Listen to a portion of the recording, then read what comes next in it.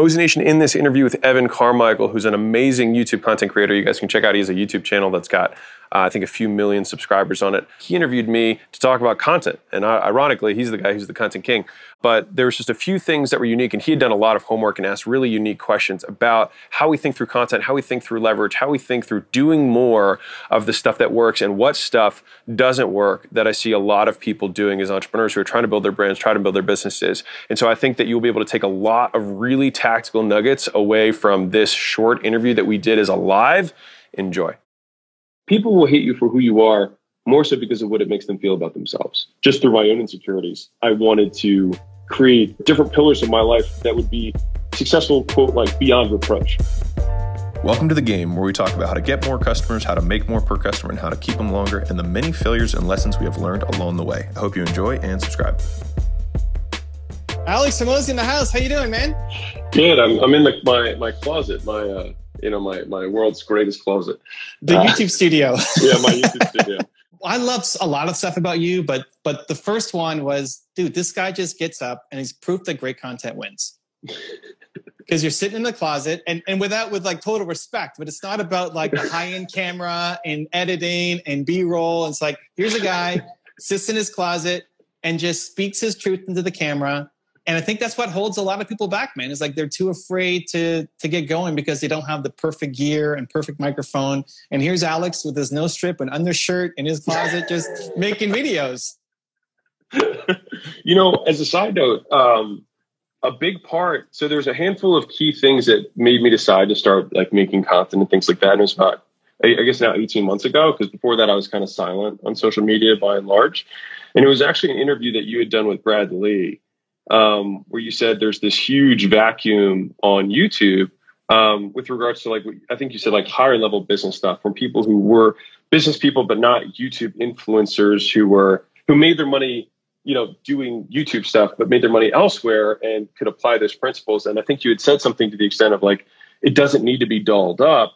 It's basically what you're saying, where like at the end of the day, if the content is good enough or valuable enough to the audience, there's a big audience for it that's not being served. And so that was actually one of the two or three things that pushed me over the edge to start making content. So I'll thank you for that because that was one of the podcasts that really made me take a big step towards deciding to do it. Cool, man. Well, I'm glad that helped. It's a small world. And listen, a lot of people then who look like you, who've had a lot of success in the business world, then come to make YouTube content, they're off building 7-figure studios. Like I've helped a lot of these guys get their channels launched and they won't do it until it's perfect. And they have a 7-figure like home studio, spending 6 figures just on this one arm to move a camera around, like legit. And they're too afraid to get started because they've hit success in one field and now they're coming to something new and they don't want to get started looking bad from scratch. You, on the other hand, not that you look bad, but it's like, it's you. Like this is Alex is going to show up. He's going to share his wisdom. And so how did you just never care? Or how did you get over that hurdle? It's like, you know what? I'm just going to make it. I mean, we're big fans of imperfect action. And I think that we're also, or at least I'm a big student of like you learn through doing, not through preparing to do.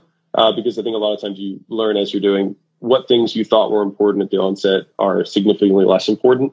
So it's like, I think the thumbnails and the headlines and the first, 20 seconds matter a lot more than spending an hour setting up the lighting. You know what I mean? And so it's just like return on time and effort. And so, yeah. So, I mean, if we want to learn something new, at least in the companies that we have, it's like we just start doing, we pull the thread that we can see and we just keep pulling and figure it out as we go. And I think we end up getting to where we're trying to go faster just through giving ourselves permission to suck. I love it. Now, I've helped a lot of people kind of move from direct marketing world into YouTube land. And almost immediately it's, okay, how do I get them on my free ebook and click and, funnel them and retarget them and sell my coaching and upsell all this? Because it's like, that's just part of ingrained mindset of direct marketing. Yeah. And I was waiting for the shoe to drop with Alex. Okay, where's Alex's thing? And just video after video after video, it's not there. Why isn't it there? Because in your gym business, you did it all yourself. Mm-hmm. And then you taught the trainings. Like, I don't want to do this. I mean, I'll teach you how to do it. Why did this not become, I'll teach you how to do this too? I think my view of business has shifted over time. And so I think that if you have a longer time horizon and you have capital or you don't need the money from whatever, promotion you're doing, I think that goodwill compounds faster than revenue. And so I think what you said is a really perfect example of I think a lot of people are always waiting for the other shoe to drop when people are receiving value.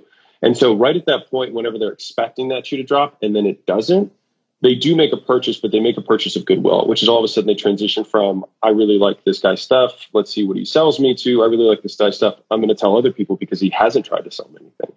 And so I think that's where you get an additional component of virality to stuff. And I think it depends on the mission of the person. You know what I mean? This is not how I make my money at all.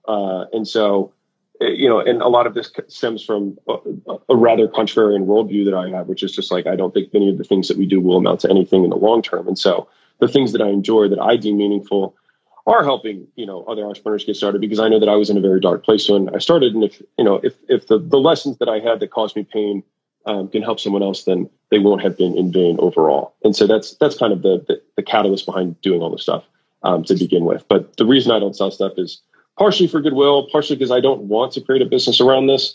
Now we do. I mean, obviously we have our portfolio. So, if somebody has a company that's doing 3 million, 5 million, 10 million, 20 million, 40 million a year, and they want help, and they found value in the stuff, then yeah, we'd love to, but we're buying, not selling. So, it's a slightly different conversation, but it's a different way of doing it, and an old business model, to be honest. Warren Buffett and Charlie Munger, having in the private equity world too, it's creating what they call proprietary deal flow is a very valuable thing. And so I think Naval Ravikant also said one of the best ways to monetize a brand is to monetize off the 0.0001%. If you just got shares in Facebook early on, you could do everything else you want in life for free and help everybody rather than trying to sell something to everyone. And there's just different strategies overall. It's just, for me, I also prefer and feel like I can provide the most value to a business that's very big and growing. And to everyone else, it's I can help more people without introducing operational complexity or a loss of goodwill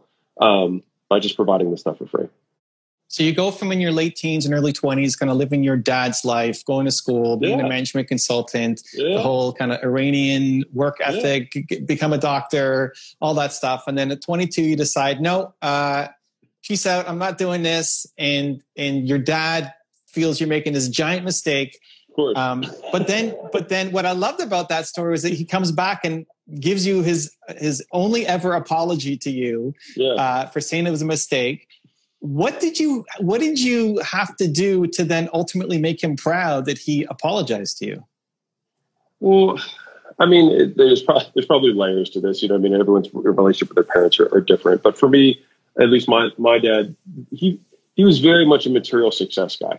Every time he introduced somebody, before he got in the car, after he got in the car, he'd be like, oh, this is so-and-so, this is how much money he makes, right?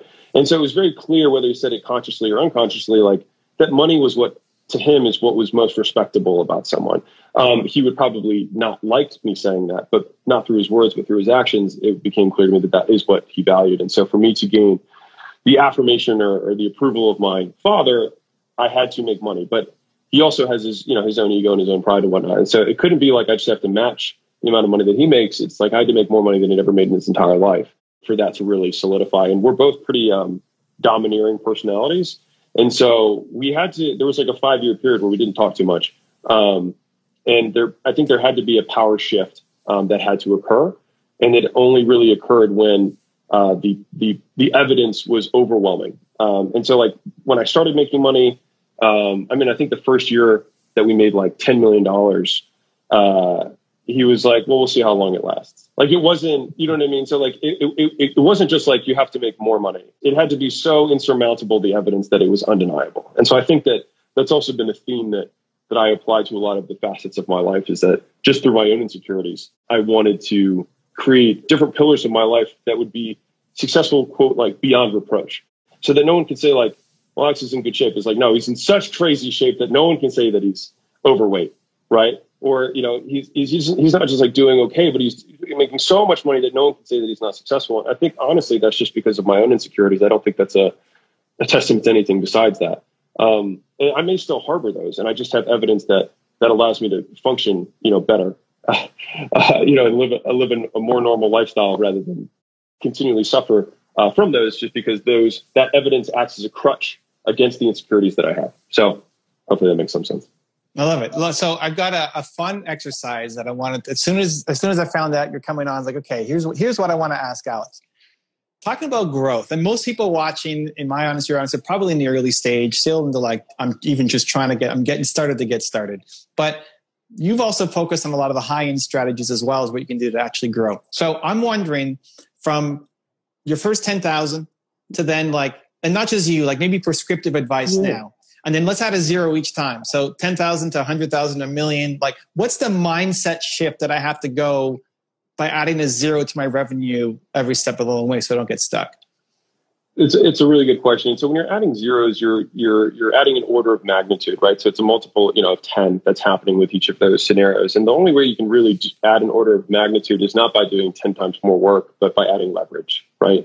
And so we have to have leverage to the things that we do. And so, in the beginning, you transition from being employed to being self-employed, right? And so that's like kind of the first transition. And then your limit is going to be your time and how much you can bill per hour, right? From there, your next level is going to be building the core team, which is usually five or so people, which will be representative of departmental functions within a company, right? You'll have some element of promotion, some element of selling, some element of customer service, some element of finance, and things like, and that would probably, and then you are kind of managing in that. You're not really leading yet. You're really just managing the people below you. And in that time, typically you are better at the job at each of those roles than the people beneath you, because you cannot afford people who will be better than you at those roles. From there, adding another level of leverage, you then add another layer of management that goes, and then you really transition into being a leader, because you can't possibly, so like each of those people now have 5 people underneath of them, right? Now you're at 25 or 30 people. And most of the stagnation points do happen around triplings. And that's usually because another whole layer of infrastructure needs to get built within a company. And so that's where people don't know what has to happen. And so that's when you go, and once you're a leader, you have to go into like kind of step into the visionary role, and you're really hiring people who come with batteries included, solutions already having proven inside of them. Not, I have to go find some person, teach them how to manage a sales team, teach them how to recruit. Like, no, like you're finding somebody who's already built a 30-person sales team to help you build, take your 5-person to a 30-person sales team, right? It's like you want to find somebody who's already run the Olympic gold, and then have them run it with you, rather than like, oh, I'm a running coach, I've never run gold, but I'll try and do it with you. And the thing is that when you're earlier on, the reason it's difficult is because you can't afford some of those people yet. And so that's why early on, you have to spend a disproportionate amount of your time learning the skills, right? Rather than hiring people who already have those skills. So in the beginning, you're learning, and your ability to learn is the bottleneck. And later, it's your ability to recruit people who have learned. And so it's just like in business where you can buy or you can build, like in terms of growing through mergers and acquisitions. So this is really going from top down. At a medium level, you can buy or build talent. You can buy talent by paying premium dollar for the best people, or you can build it. And both of those are strategies. You can build a system for designing and training salespeople. That was something that we were really good at. And so we could take people for less than top dollar and then make them into top dollar salespeople, right? Now, the risk that you have there is that some people then start recruiting your salespeople, right? Because you did the building for them. But it just depends on the strategy of the business in term, overall. And so, in terms of going from 10K to 100K a month, to $1 million a month, to 10 million a month, each of those represent orders of magnitude on leverage that you can employ within the business. And I'll just finish with one little thing. I know I just ran it a little bit. The leverage, and this is from Naval Ravikant, this isn't me, but I remember the 4 C's. He doesn't say 4 C's. I remember 4 C's because otherwise I can't remember it. But it's like you've got code, you've got content, you've got collaboration, you've got capital, right? And so collaboration is the base of that pyramid of just getting other people to do stuff for you. So you get time back by having other people give you their time and you pay them for it, right?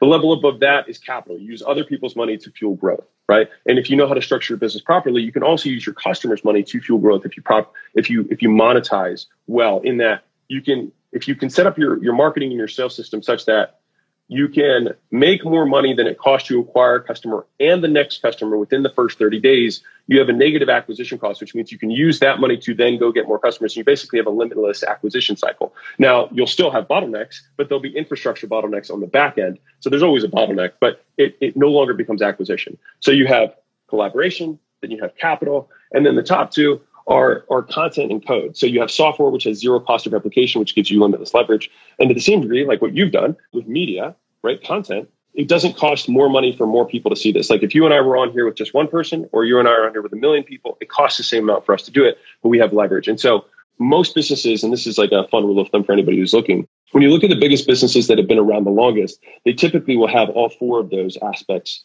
of leverage built within the business. Like you look at Facebook, they have lots of people, they have capital from the outside, they sell media based on code. And so as you're looking to scale the company, it's like, how many boxes of these leverage can I check? And I would even look at my own life, and I would say right now we have 3 of the 4. Like I don't have a big software component within my business, but we do have media, we do have collaboration, and we do have capital. And so I think that for us, and I made a presentation about this, like I think for us going from 10 million a month to maybe 100 million a month, I'll probably have to figure out some sort of code thing. But at current, we're able to, still do 10 million a month with the stuff that we're doing. Mosey Nation, real quick, if you are a business owner that has a big old business and wants to get to a much bigger business, going to $50, $100 million plus, we would love to talk to you. And if you like that or would like to hear more about it, go to acquisition.com. You can apply anywhere on the page and talk to one of our team and see if we can help you get there. You've made some videos talking about you basically get your championship through the draft, right? Yes. It's like you're picking the right person. Right. Yes. And you're picking them on the draft, and Leila's got the gut instinct and she's the best at doing it. She is. But in free agency, so the draft is you're picking somebody out of college and they're young and hungry, but they're already good and you're making them even better. Versus free agency, you're getting already the best. They may not be with you for too long. Like you think about the Yankees just constantly buying the best players, but maybe not having the best farm system. Interesting. So the question is buying or building, kind of what we were referencing earlier. Like, would I prefer to buy the talent or build the talent? In the building, you're already still going for the upper echelon, right? Like you're recruiting out of Harvard instead of just recruiting anybody. It's one on the pick. And I think one of those is like, it gets more nuanced, but like you can see raw potential and say like, okay, like the people coming out of Harvard have raw potential. They usually don't have a tremendous amount of experience, right? And so you're still just taking somebody who's at a higher echelon of processing power, work ethic, because they had to get to that point. So they've proven all of these base characteristics, and then we can equip them with kind of the more niche skills. But I think it's probably a combination of both. And if Leila were here, she'd give you probably a sexier answer. I think that what she would normally say, because this is definitely her realm, is the 80-20 split, is that you want 20% of the people that are on your team to already have been there, done that. And then the 80% to be kind of building their arsenal and skill set. And that also balances usually where the compensation goes. You know what I mean? Because you're paying for the roadmap with the people who are in the 20%. And then the 80% are learning from the 20%. And then in their next chapter, they might be in the 20% because they did it with you and your company. I think the goal is always to keep people, as long as we can provide meaningful opportunity to them. And I think to go back to the original leverage thing, you will attract much better talent having a better opportunity vehicle overall. So the best people are attracted to the best opportunities. And so if you want to start a dry cleaning business, a brick and mortar business, you probably won't get, a Harvard Business School graduate. It's just probably not going to be, you probably can't pay them. It's probably just not overwhelmingly interesting to them, right? And so is there a way that we can transform that? Well, probably, if all of a sudden you worked with 1,000 dry cleaners because you had a licensing system or a franchise model, then you might be able to attract that person because the opportunity is superior. And so I think it is one in the draft, but part of winning in the draft is being the Yankees. And you can get talent for less if you're the Patriots because they want to be on a championship team, right? And so it's kind of it goes back and forth on both sides. Like you can pick better people, which create championship teams, but championship teams attract better people. I love it. Listen, everybody's commenting about your nose strip. When do we get the Mosey Nation nose strips? Mosey Nation sponsorship. That's the product to sell. Yeah, right. Yeah, that and beaters. My proprietary white beater. I will say this: I've had a lot of people tell me like, "Dude, if you released a nose strip," I'm like, "It's not my business." You know what I mean? And so I think a lot of people, what happens is they are so afraid of leaving money on the table.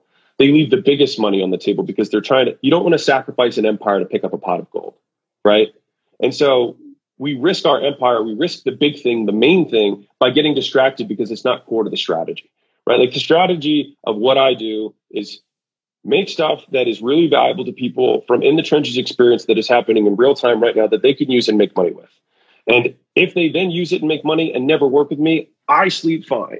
If they do end up becoming, they cross the $3 million, $5 million, $10 million threshold, and then they want to work with us because they know the stuff that we did work, awesome. And then we're buying and not selling, right? In the same situation. And that's the strategy. Now, if so, you know what I mean? But like, what am I really going to make with a no strip, right? Like, let's say even, 10,000 people buy no strips for what, $20? You know what I mean? Like 200 grand a month. It's not worth the brand equity. You know what I mean? It's the short cash grab that just doesn't make sense, at least for me, for the big picture of where we're trying to go. And so that's why we don't pick up that stuff.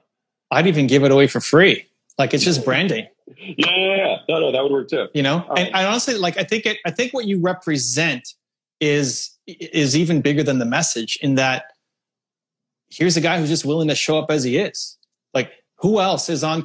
Most guys who look like you, who've done what you've done, would be super like, it has to be, I got my suit on and I need to have it perfect. And you're in an undershirt and the nose strips. And it represents the willingness to just be unapologetically you, because most people are still living under their father's thumb and saying, no, I'm going to go stick being a management consultant because I'm afraid to be me. Like, that's what a no strip represents to me, is like the courage to go off and be you and not hide. No, I appreciate it. And one of the things that Layla said, one of her biggest fears was, because we had to consciously say, like, do we want to gain fame? You know what I mean? Because, like, we think if we're going to do it, we're going to try and do our best. And we think people, it'll gain notoriety. And I think the last, 12 to 18 months has been proof of that. But, like, you give up some stuff. Like, you give up the ability to walk out and not have people recognize you and things like that. And one of the things that she said she was afraid of, she's like, I never want someone to meet me and be like, you're so different in person.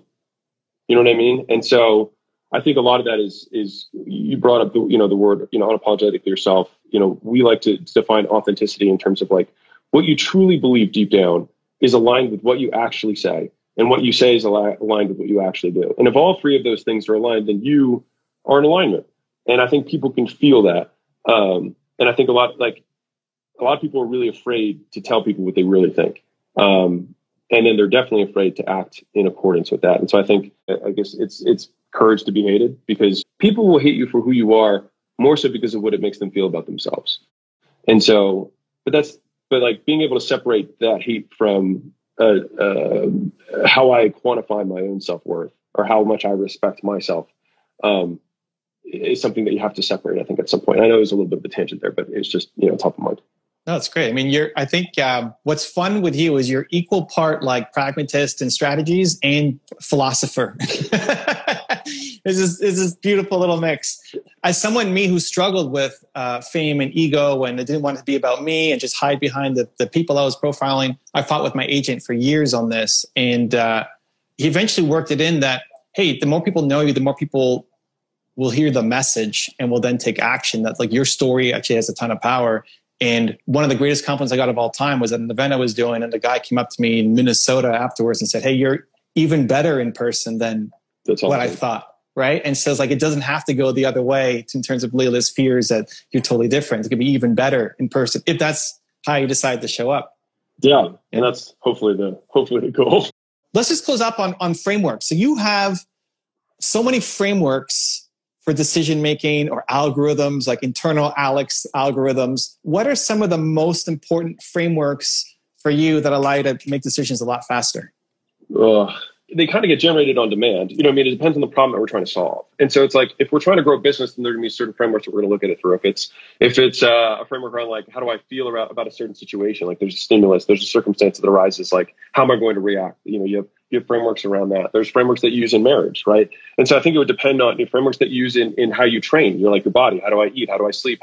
Like, all of those are different frameworks. And I think for the big picture, a lot of people, like, frameworks are just shortcuts for decision making. And so what we're doing is just codifying the variables that we use to make a decision deliberately, so that the next time we're confronted with the decision, we don't need to remake and re-walk through that process, so that we can save the time and energy. And so, if you're confronted with thousands of decisions every day, if you have to remake all of these decisions over and over again, you waste a tremendous amount of time and attention. Whereas if you can, once you've made the decision once, it's made forever, because you have the process documented, then you just are able to have a lot more leverage on your time, and then make a higher number of decisions and quality of decisions, because quantity, based on the fact that you're using a framework that's shorthand for good decision making, and then the quality based on the fact that you have so much excess attention now from what you gained back on these prior decisions that you don't have to remake, to then apply them to the ones that are more complex, that are more strategic, that have higher leverage, and will yield outsized returns in your business, your life, your marriage,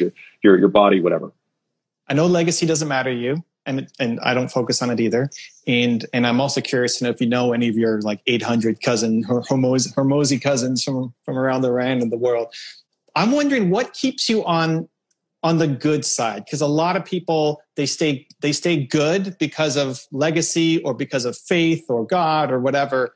You have so many skills that could very easily be turned to the negative. You're looking at sales and persuasions and easily ripping people off if you wanted to, and you have all those skill sets to do it and make short-term arbitrage and screw people if you wanted to, right? What keeps you on the good side of life if it's not faith and it's not legacy? This is a really interesting question. We'll probably go over. I'll say, right at gut instinct, I would initially reject the good versus bad. And I think that it's just a difference in time horizon. And so I would make the argument that I am better at being selfish than the person who is short-sighted. So they are also being selfish. I am being selfish. I'm just being selfish long. They're being selfish short. And so it's like if you have the patience to just wait for a long period of time, and I think I've made some content around this, which is like, you can just give, and you never need to ask. And at a certain point, you just start getting, right? And so it would be like akin to me trying to, in the very beginning, I had no followers, no nothing, and being like, hey, Evan, like, let's hop on a thing together. You might be like, I don't know, man. But if you build enough on your own, then someone reaches out, right? And so I don't think it's good or evil. I think it's just long versus short. And so I would say that that's really the issue. And as a quick tie into what you had mentioned earlier about direct response marketers, I think the difference is between direct response and branding. And in my opinion, branding has a significantly higher return on advertising spend and effort measured over a longer time horizon. Direct response has a much higher ROAS, return on spend, on a short time horizon. And so if you can wait for the longer time horizon to compound, then you're like Louis Vuitton just has a picture of a model next to a purse. They don't need to say 2 bags 50% off. They don't need to do 2 upsells immediately after that, because they know that they can sell a bag for $5,000 that cost them $100 to make, right? Because of the brand. But you don't get that overnight. You get that over years and over decades. And if you want that kind of power, it takes time. And so it's still very selfish to do it that way. You're just patient. He's a philosopher. I love it. Listen, final question. For people who you give so much to everybody now, and as you famously say, you got nothing to sell. You're just here trying to help and serve, and your book is 99 cents. But if people wanted to, like you've given so much important to them, if they were going to think about you today, and whether it's just holding you in their thoughts or taking some kind of action in their life, like what would you have them do if they wanted to repay you somehow through their thoughts or actions? I mean, share the stuff, help other people out. Somebody was like, what can I do for you? I'm like, be successful. Like, that's like, just don't be in your parents' basement not doing something. Like, that's what you can do. Like, because for me, like you said, I know I'm going to die and people will forget about me in 500 years. It doesn't matter, right? And so, like, do something for you, and that makes me happy. And, from a monetary perspective, if you crush it and you cross 3 million, 10 million, whatever, and you want us to like participate and help you go further, we'd love to invest. We'd love to talk. And that's what acquisition.com is about. So like, that's our play. But for everybody else, we're just here to help. And, if you just go from 10,000 a month to 100,000 a month and you never get past that, love you. You know what I mean? Like, you did it, you took action. You're already probably in the 1% of Americans, and you need to be recognized for that. Recognize yourself. That's all. I mean, that's it. What else is there? You know what I mean? Like, I think this might be a good statement to close with, but like LL Bean. Leon, I think his last name is Leon Wood, who started LL Bean. When asked why he didn't make LL Bean more profitable or more aggressively, do stuff, he says, I already eat 3 meals a day. He's like, what would I do with a 4th? Right. And I think that's a lot of the perspective with it, which is like a lot of people want to start businesses because they want to work with people they care about, to do something they find meaningful, to help people. And it's like, well, then, I mean, that's what we do. And so people were like, you're helping people. What do you want back? I'm like, that's what people say they want to do to begin with. So it's like, well, I'm doing the thing. I'm doing the thing. Leon Wood Bean. That was a really obscure reference, but I love it. Yeah. Alex Hormozy in the house. Appreciate you, man. Thank you for the love, the energy, the time, all the content you're making, for showing up. And dude, I'm super excited to see everything else you're going to be making, especially the content. I really love what you're putting out in the world, and I really appreciate you. Appreciate you. Thank you for taking the time, and to your audience, very nice to meet you. Thank you for giving us your attention. And hopefully you got a good return on it. Thank you, man. Take care. We'll see you soon.